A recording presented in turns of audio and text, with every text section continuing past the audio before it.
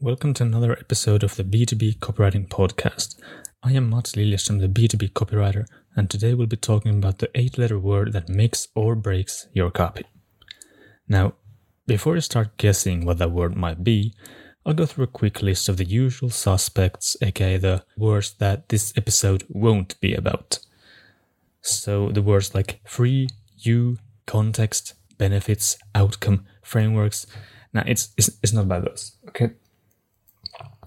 So what is this episode actually about? Well, it's all about research and how to do it, why to do it, and what it actually means to do research.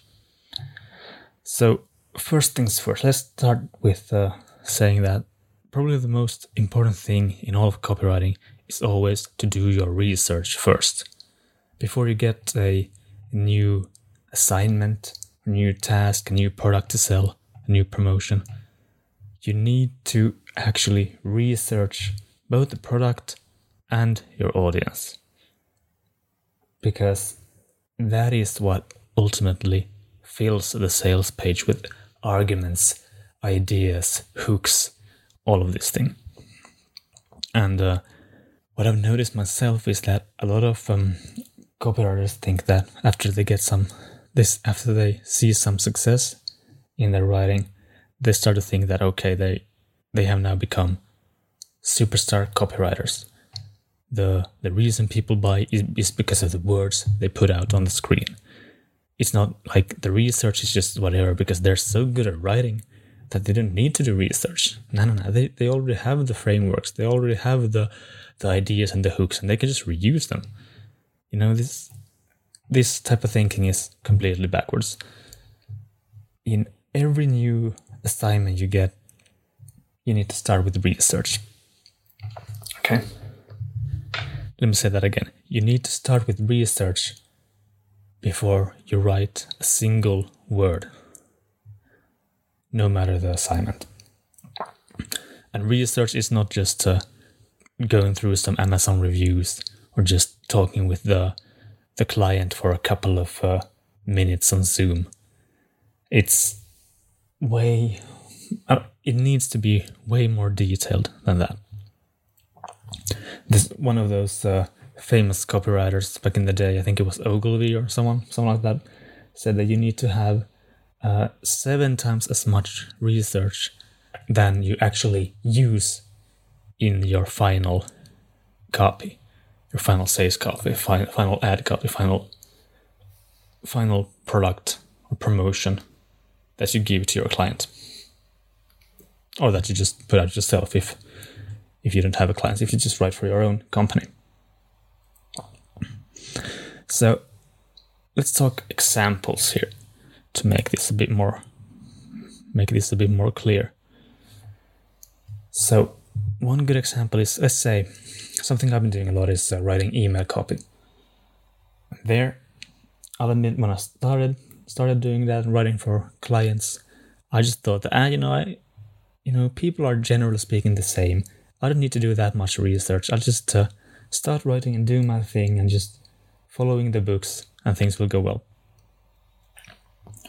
But the thing is, copywriting is more about mirroring the ideas and the notions and the worldviews of your audience, as opposed to just writing persuasive copy, whatever that means. So, in other words, you can't rely on past experiences in other markets, selling to completely different segments, different target audiences. And instead, you just need to get that primary data straight from the customer and from the new target market.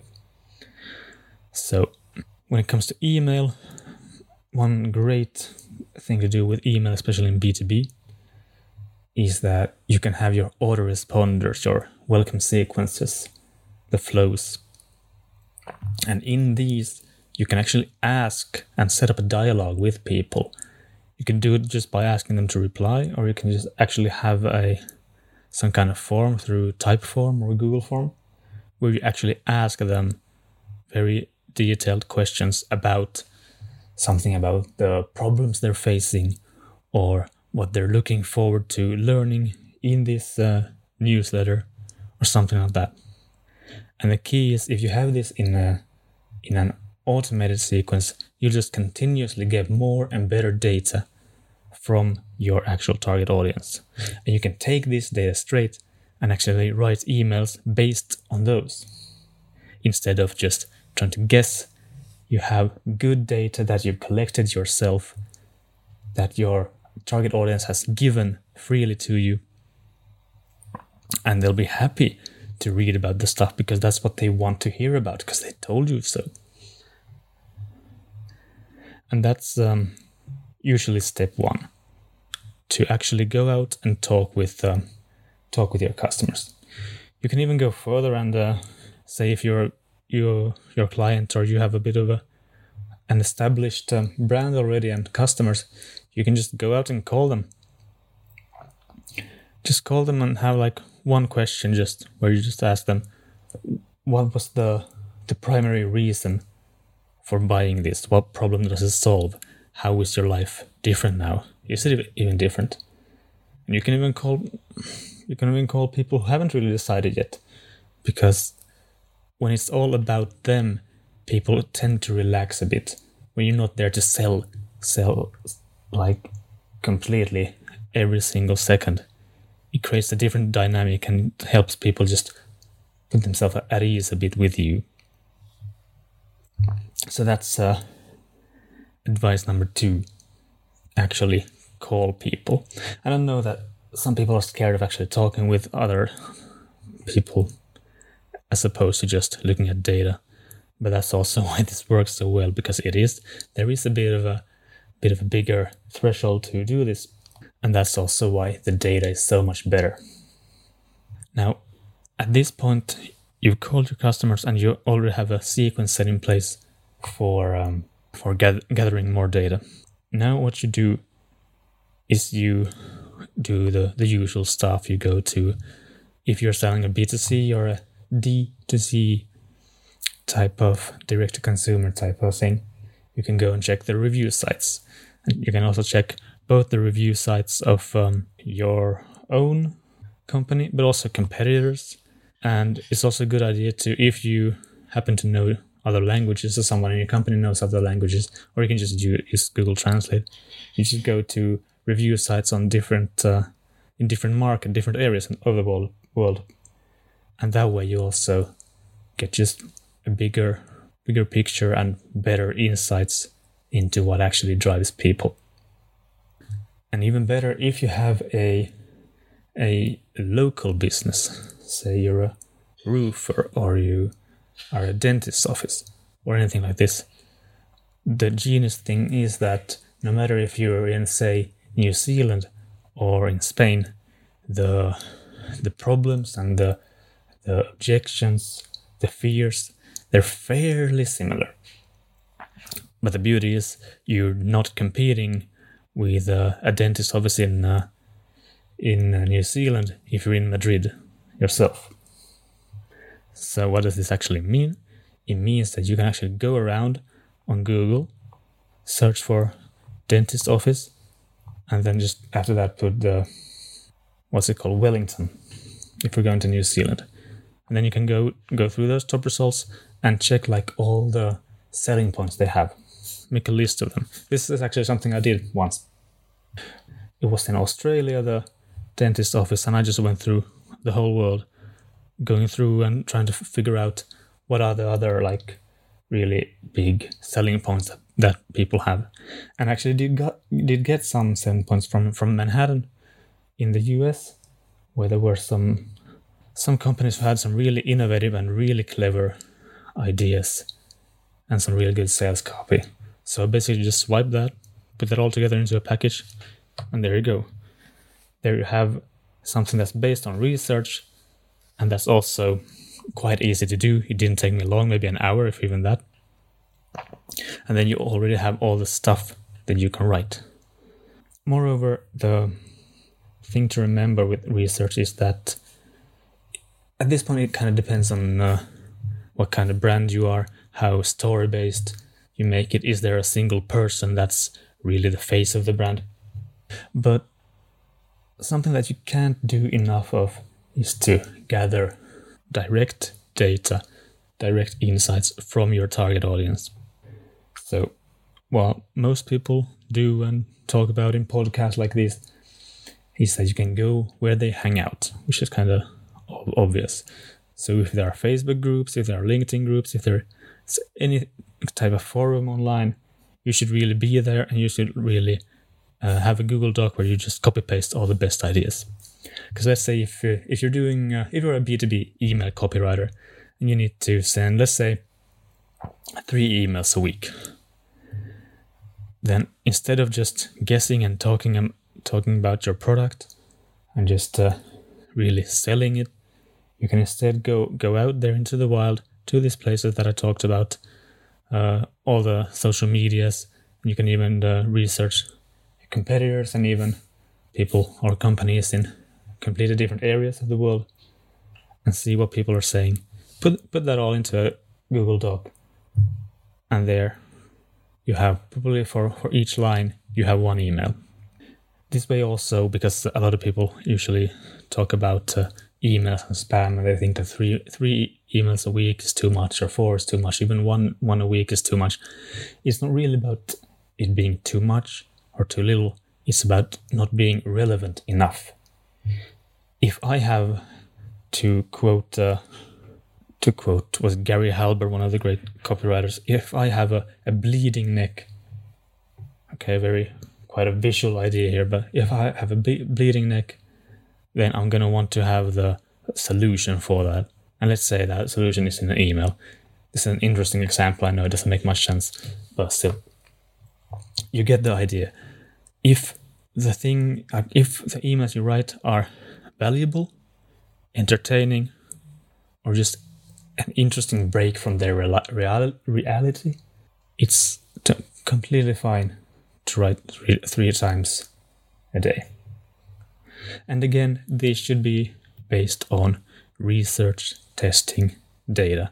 You can even in your welcome sequence, you can just keep segmenting by having in one of the emails, you can just ask them straight, how many times do you want these emails? We can send them once a week, or we can also send them 3 times a week. We recommend 3 times a week because of whatever. But if you want, you can do it once per week. That's also something that is a good way to nurture the relationship, by constantly asking them and letting them decide how much do they want, when do they want a break. This is also something some people are doing, or some companies, is that they ask if they want to have a snooze button, or if they just want to not receive any emails for a week or 2 or a month. Then they can click that link, and based on that link click, they are segmented in the email software, and for 1 month they're not sent anything. And you might think that this is a bad idea because you want to email a lot, of course, because you want to sell. But the thing is, depending again on your actual brand and what you sell, usually it doesn't really matter when someone buys, as long as they buy. And to quote another email copywriter, as long as they're on your list and they don't unsubscribe, they will buy eventually. It might be in a week, in a month, or in a year, but as long as they don't unsub, they will buy eventually. And that's kind of the mentality you need to have. But okay, now I'm kind of moving into the email side of copywriting, whereas this episode is more about research. So again, let's go back to what I've talked about in this episode. Research is what starts everything. Before you write a single word, you need to have 7 times as much research as you're actually going to use. And that might sound like a lot, and it does, because it is a lot. And that's the whole point. In copywriting, you're not supposed to guess. You're not supposed to just get these creative ideas or moments of magic. I mean, that's not the way I see B2B copywriting. It needs to come from the customer, all the ideas. they might not say it straight. They might just be complaining about it on a forum, or they might just say it offhand in a review that this was really good. Other competitors or the other companies, they don't do this. And the goal is to constantly keep getting more data and keep getting better insights so that you can create better content. One example that I'm doing this for this podcast is that in the show notes of this episode, at the end of the page, I have a really small form where I'm basically asking, like, if there's anything that you'd want to ask me, is there anything I forgot to talk about, any way I can make this better, just hit me with your comments. And that's a way to continuously nurture both the relationship, but also to create a better product, better content that helps more, that is more valuable, more entertaining, and so on. I really think that's it for now for research. I mean, you could talk a lot about research, and I actually have a blog post I wrote maybe a year ago about this. I'll add it to the show notes.